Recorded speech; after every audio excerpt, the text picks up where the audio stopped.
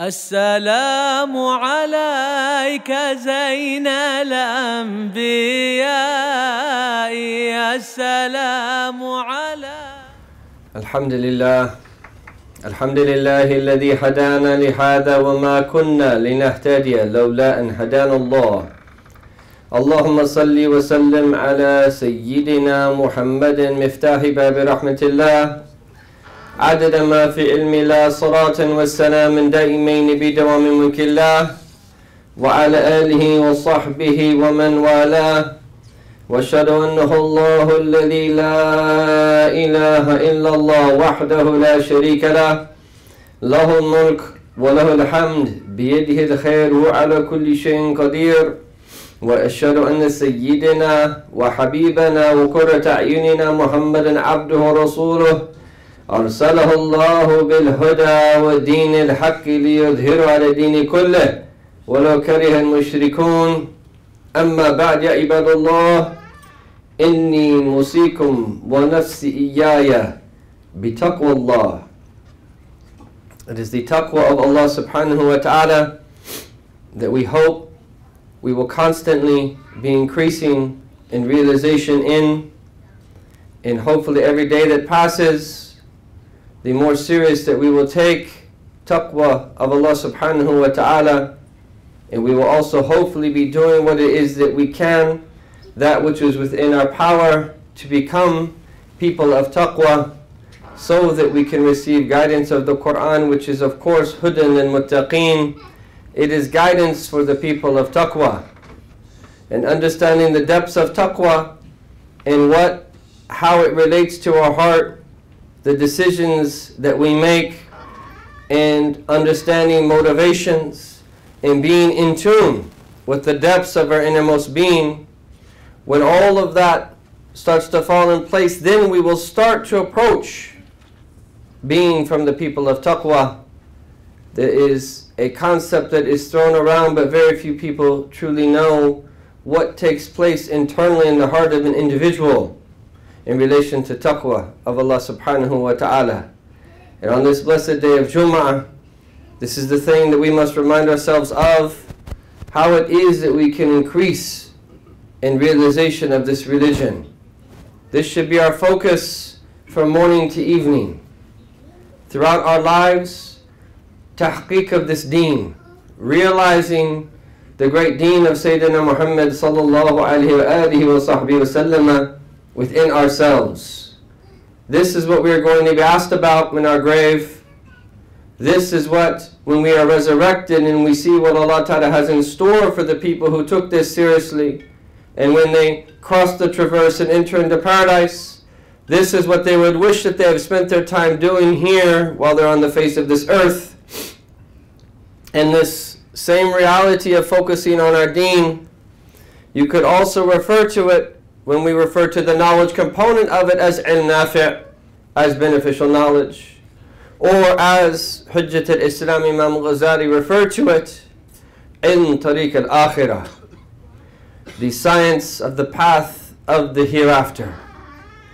What you could call this teleological discipline, a fancy word to simply mean focusing on the end, the telos of everything, which is the whole purpose that Allah subhanahu wa ta'ala has given us an aql, an intellect, so that we can think about the future, so that we can think about the consequences of our actions, so that we can most importantly think about how it relates to the next world and the return, the ma'ad, to our Lord subhanahu wa ta'ala. And so the decisions that we make here in this world, of course, they have consequences. And in the comprehensive guidance of our Prophet sallallahu alaihi wasallam, we have everything that it is that we need to prepare.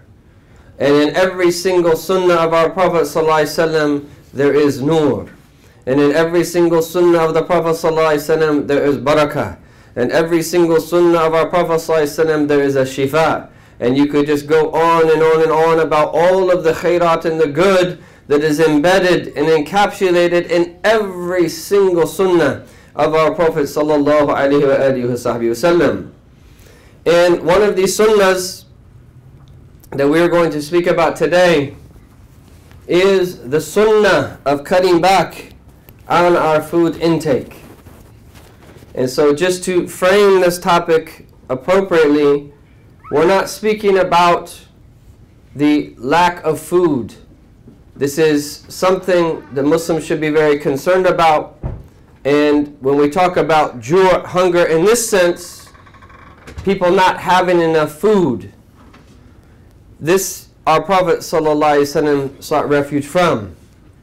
And he said, Allahumma inni a'udhu bika min al-ju'i fa innahu bits al-daji'. That, oh Allah, I seek refuge in you from hunger, because that it is a terrible companion. And so our Prophet sought refuge in hunger. And this is a type of hunger where someone is prevented from doing their daily duties, including, of course, their worship, but a type of hunger where they don't have the wherewithal to have enough provisions to get by.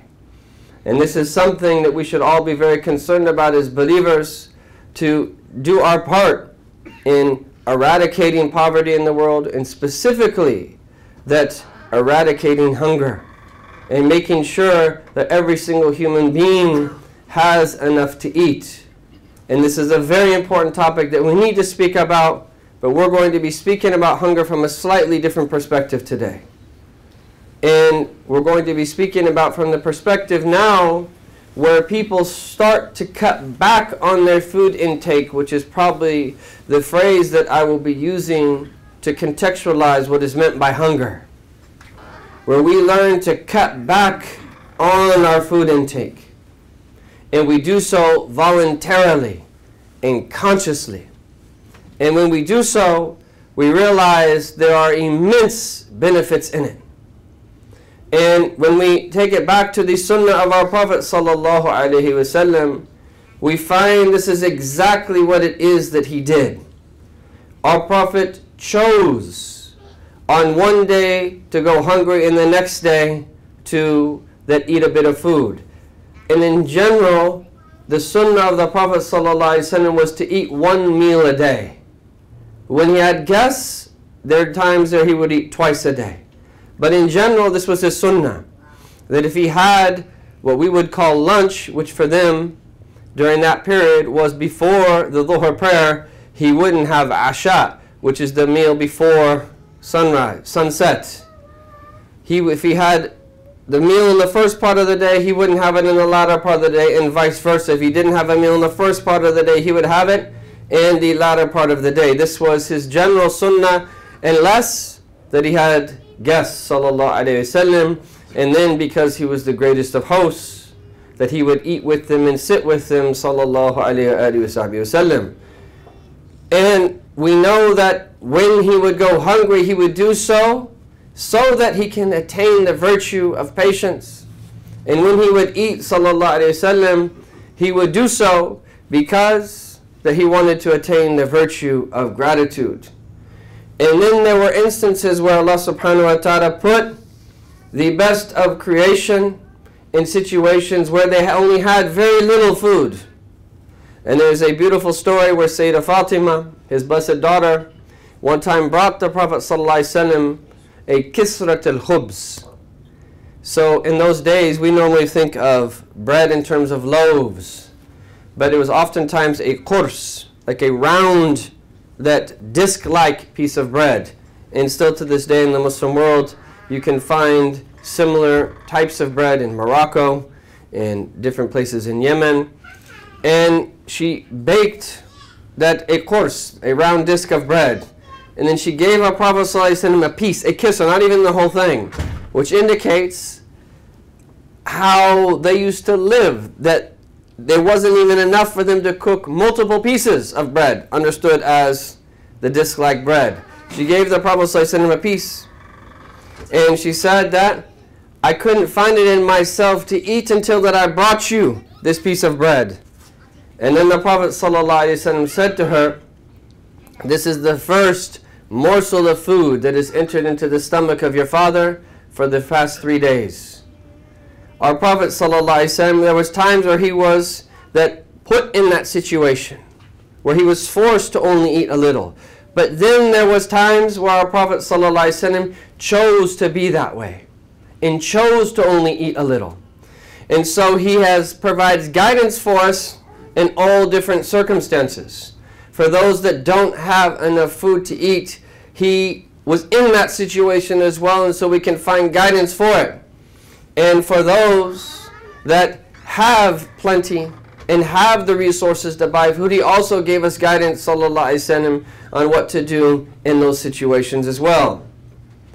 And when we think about this, one of the things that Hujjat al-Islam Imam al-Ghazali says when he introduces the 10 benefits of hunger, he that speaks about the stomach, and he talks about how important it is to learn how to control it. And for the scholars of the heart, controlling your food intake is one of the 5 overarching cures of the heart. It's one of the 5 most important things of all. That if you do those 5 things regularly, and they also include things like recitation of the Quran, al-istighfar fi al-sahar, at-tadarru', mujalasat al-salihin, reciting the Quran often, that turning to Allah Ta'ala and seeking His forgiveness in the latter part of the night, turning to Allah Ta'ala constantly and being with the righteous. It's of those 5 overarching cures of the heart. When you do it regularly, your heart becomes purified. And so it's very important that we take this seriously. And we start to understand how it is that you and I can slowly start to cut back on our food intake. But what Imam al-Ghazali says, he actually says, وَالْبَطَنْ عَلَى التَّحْقِيقِ. In reality, the stomach is the يَنْبُعْ الشَّهَوَاتِ. It is the spring of desires. وَمَنْبَتَ الْأَدْوَى. And the foundational place of diseases, وَالْآفَاتِ, and defects. إِذْ يَتْبَعَهَا شَهْوَةُ الْفَرْجِ. And so then he goes in this whole list after that, this whole list after that, of all of the things that come from that having that too much food intake. So once you eat too much, then it moves other desires that are in you. And then the carnal desires that you have as human beings.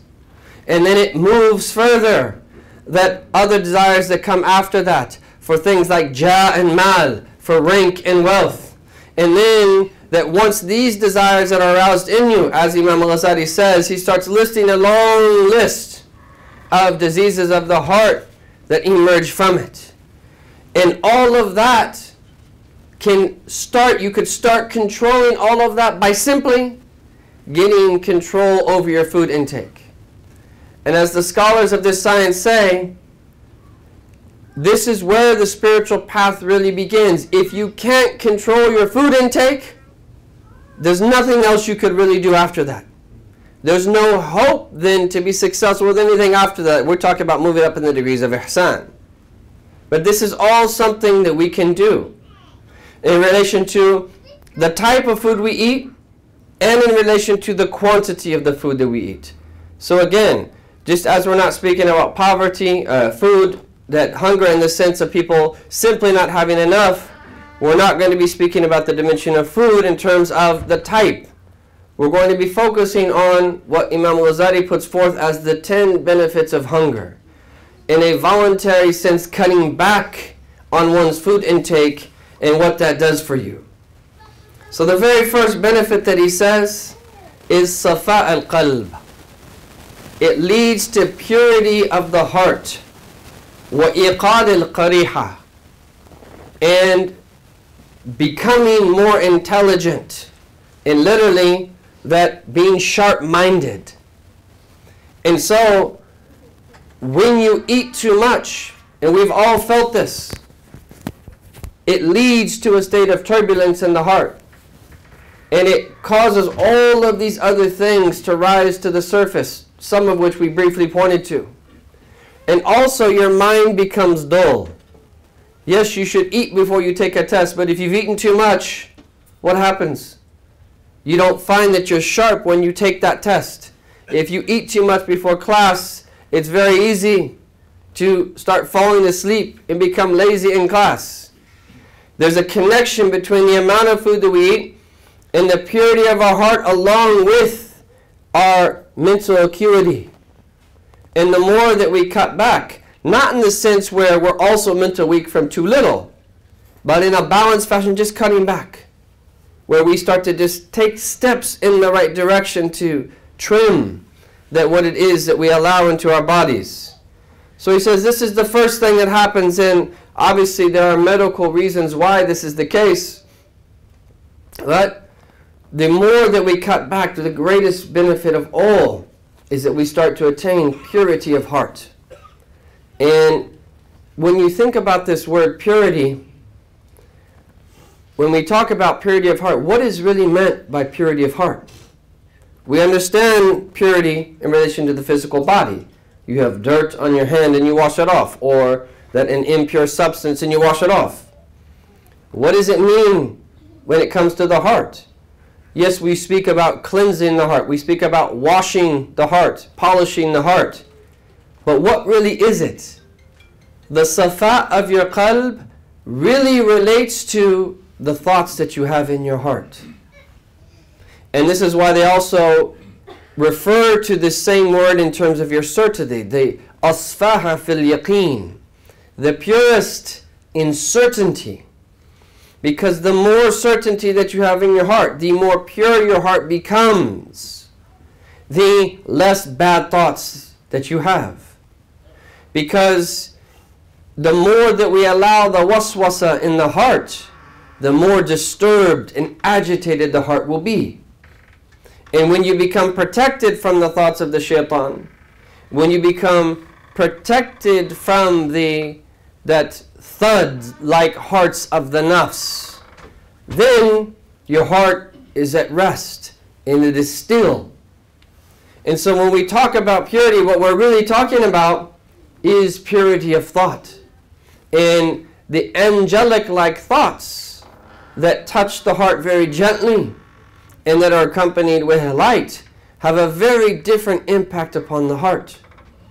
They don't create that feeling and that agitation and that dissonance and all of these other types of things that we refer to as the opposite of safa, which is kadar, turpidity of the heart.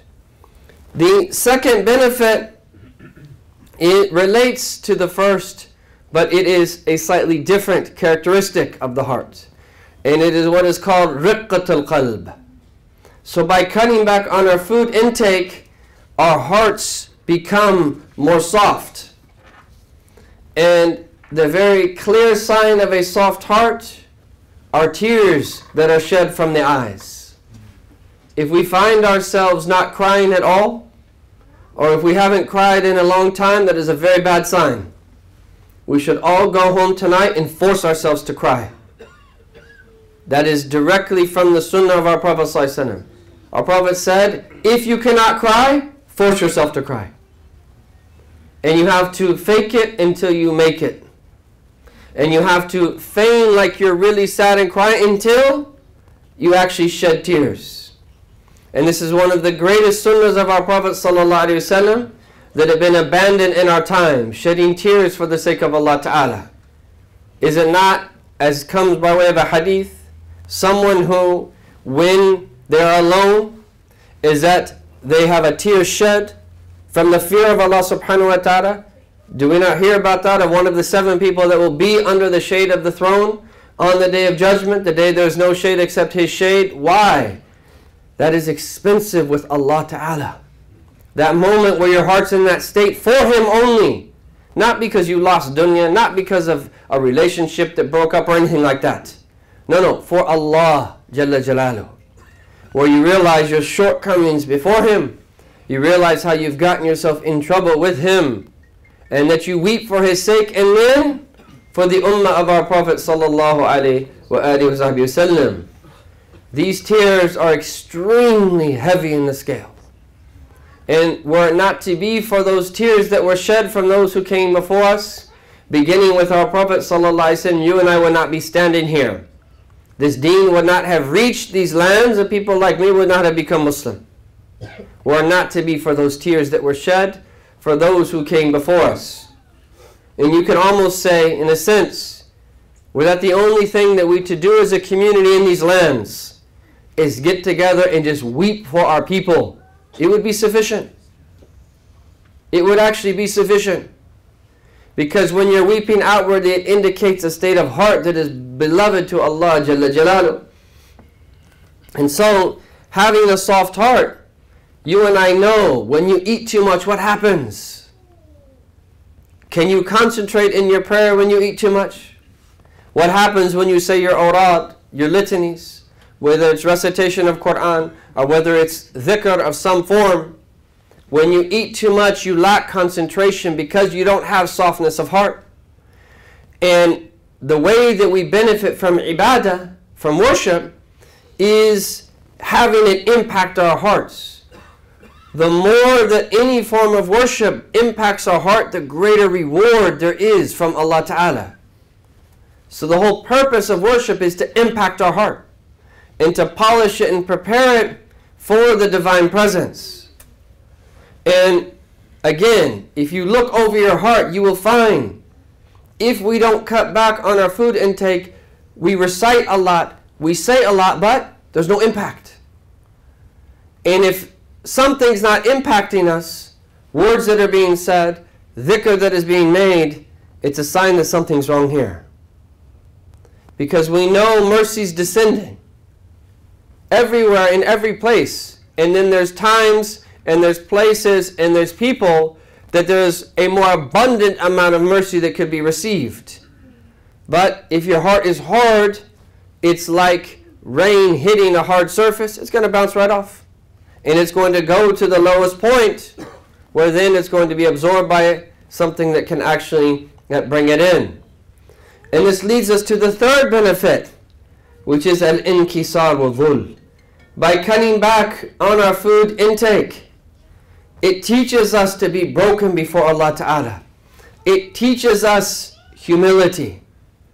And if you really think about it, if someone's hungry, they're much less likely to be arrogant.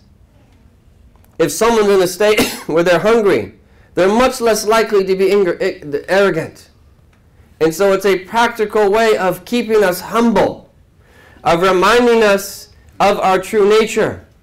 That all of these distinctions that are made outwardly, when you get on a plane, there's different classes. In the end, the plane arrives to the same place, and everybody gets off the same plane. Some people are in first class, other people are in business class, some people are in economy, but everybody gets off the same plane. And ultimately, everybody, if they don't get food, is going to get hungry. It's a reminder of who we really are. And then the fourth benefit, which is really profound. Allah yansa bala Allah wa adabah. So that the servant does not forget tribulations that Allah sends to people or His punishment. Wala yansa ahl al-bala. Nor will someone forget the people who are going through tribulations. And so we are people that should be in tune with what creation is going through in a balanced fashion. We see everything that is happening from two sides of the same coin, from the standpoint of Sharia and from the standpoint of Haqiqah. You have to combine the two or you'll go crazy. Because when you open up the door to try to understand and show empathy for people's suffering, if you do not balance that with a view of the Haqiqah, of seeing everything being from Allah, you might do something that's imbalanced. And you have to ultimately respond to every situation in a way that is pleasing to Allah. How do you view that situation inwardly, and what do you do about it outwardly? This is the sunnah of our Prophet ﷺ, to maintain ultimate balance. But the more we are aware of what people are going through, and their tribulations and their suffering, the closer we are to the sunnah of our Prophet ﷺ, because the sadness that was in his heart was a sadness that was shown solely for the sake of Allah Ta'ala about the difficulties people, not only in his time, but people of the past and people of the future were going through. When the awliya say, in reference to the words of Allah, لِمَنِ الْمُلْكِ الْيَوْمِ, to whom does the dominion belong to today? Many people will only hear that khitab, that address Yawm al-Qiyamah. But for the righteous, they understand that now. The dominion belongs to Allah. And likewise, the illuminated souls, like the soul of our Prophet ﷺ, is aware of humanity's state. Not only those that are living in his time, ﷺ, the ones who came before, the ones that will come, and not only in relation to the dunya. Their states on Yawm al-Qiyamah, and then where they will be after that. What awareness! That's very different. And if you see how narrow-minded we are, if someone just doesn't give us something we want, we write them off. Where are we? How immature we are. We're like children. Even though we're older, we're like children. Let's just keep it real. We're very spiritually immature. If we saw the big picture, every relationship that you'd have with the person next to you and the people that are around you, let alone people that are in the same community, let alone the people that have sometimes the same teacher, and we can't even get along. Because we're so narrow and spiritually immature, like children that are fighting over toys or a bite of food that was taken by a sibling. If we understand the big picture of what's really this affair that's at hand, and to the degree that we understand it, this will govern all of our interactions, and we will have a mercy that underlies everything that it is that we do with every single human being. Anyhow, this benefit here is to teach us to be cognizant of what people are going through. By you yourself being in a state of hunger, you realize there's other people that are hungry. It not only purifies your heart, it not only softens your heart, it not only brings about humility, but it makes you aware of what other people are going through. And then you add to that as well, whenever you see people in tribulation in the world, you take a spiritual meaning from it, and you apply that to yourself. What's going to be my predicament Yawm al-Qiyamah? Whenever you see someone not having thirsty, what's going to happen to me Yawm al-Qiyamah? When you see someone hungry, what's going to happen to me Yawm al-Qiyamah? You see someone in pain, what's going to happen to me Yawm al-Qiyamah? The spiritual meaning that you take from being aware of other people's tribulation is that you make yourself, force yourself to be aware about what your state will be Yawm al-Qiyamah potentially. And then the fifth benefit is kasru shahawat al-ma'asi. By cutting back on our food intake, it literally breaks, it severs, it detaches our connection to our desires, which are the source of acts of disobedience. The shahawat of the ma'asi, every wrong action that someone does, it stems from some type of shahwa. It definitely originates in a desire. And this is why our Prophet is reported to have said, حُبُّ الدُّنْيَا رَأْسُ كُلِّ خَطِيَّةٍ. Love of the world is the fountainhead of all wrong action. Every wrong action that someone commits stems from some form of shahwa. And by cutting back on our food intake, because remember we began by very briefly saying the more that we eat, the more that it causes desire to arise in the heart. By cutting back on your food intake, you're cutting back on the desires that are aroused in your heart, and some of which at least are going to be desires that might directly be related to disobedience, or they drag you further into other desires that are definitely from disobedience. So it helps us break ourselves in that sense. And unfortunately, when we use words like that, they're very strange, because we think of like a broken person in a bad sense. And we think of a broken heart of someone that loves someone and whatever, something happened to them and they couldn't be with their beloved. And we've lost this spiritual vocabulary. In some of those things, yes, we have ways of understanding all of that, but you have to break yourself. And in fact, that you have to wage war against yourself. And in fact, that you actually have to kill yourself, not in the way that people normally think about that. Obviously, suicide is haram, but your nafs. With the killing of the nafs is the life of the heart. You are at war with your nafs in every single moment. And the people that are successful are those who learn how to discipline their soul and to force it into a state of obedience of Allah Ta'ala. And then there's a few more benefits that we will go over quickly, and these are more of an outward nature. Dafa' an-nawm wa dawam as-sahar. By cutting back on our food intake, we'll sleep less and we'll be able to stay up longer, especially at night, which is the time that the righteous find intimacy with, because this is the time that we especially worship Allah Ta'ala. The more you eat, the more you drink, the more you drink, the more you sleep, and then the more you lose out in opportunities to worship Allah Ta'ala. Taysir al-muwadhaba, number 7, al-ibadah. It helps you to be in a state of worship. This is what they actually mention in the books. One of the great wisdoms of fasting during the day of Ramadan, of the many wisdoms, is to prepare you for the standing in prayer at night.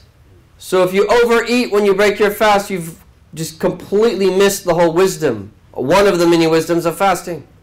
It's to prepare you to stand in night in prayer. And at first we think of it differently because we're always tired at night during prayer, because we fasted during the day, because we're still in the early stages of fasting. Once the sweetness of fasting opens up to us and we start to experience its wisdom, and this is possible, even for those of us that live in this time, in these countries in which we live, this is possible. If you put a little bit of effort in, you will find its fruit. Is so that worship becomes easier. And then we have the obvious one, صحة البدن ودفع الأمراض, is that health, having good physical health and warding off sickness. We should really eat well, and this is one of the great reasons, because the righteous are concerned about their physical body, knowing that their physical body is going to perish. All of our physical bodies are going to perish, but your physical body is the outward casing of your worship. If you do not have good physical health, how are you going to worship Allah Ta'ala? If you take care of your health for this reason, this is the primary reason we take care of our health. Not so that we can look good and people can say we're muscular or skinny or whatever else. The primary reason you take care of your physical body is so that you can worship Allah Ta'ala well. And there's an even deeper spiritual reason. Because when Allah Ta'ala opens up your heart to receive spiritually, sometimes it has a very difficult impact on your physical body, and the stronger you are, the more that you'll be able to bear. And then number 9, خفة المؤونة. You'll be able to cut back on your expenses. By eating less and by controlling your food intake, your monthly bills will go down literally. And then finally, and يتمكن من الإيثار والتصدق.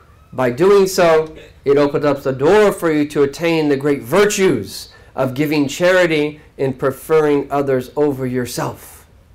And there used to be a time in society where it was very easy to give out food. This is one of the challenges of living in the suburbs, is that there's not people close to you that you can easily pass out food to. In previous times, that oftentimes the wealthy would live very close to that not so wealthy. It was much easier to give out charity. But by cutting back on your food intake, it opens up a door for you to give out more and to attain these great virtues. So these are just some of the virtues that all come from cutting back on our food intake. May Allah Ta'ala give us insight in this religion and give us fiqh of the deen. وَقُلُّ قُولِ هَذَا وَأَسْتَغْفِرُ اللَّهَ لِي وَلَكُمْ لِجَمِيعِ الْمُسْلِمِينَ فَاسْتَغْفِرُوهُ فَإِنَّهُ غَفُورٌ رَحِيمٌ.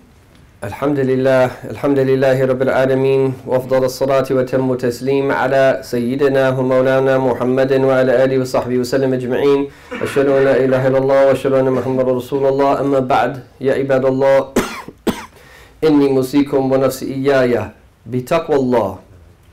In conclusion, this process of cutting back is something that we do very slowly, And we start by that trying to eat the best food possible and then cutting back just a little bit, in a little bit, in a little bit over a long period of time.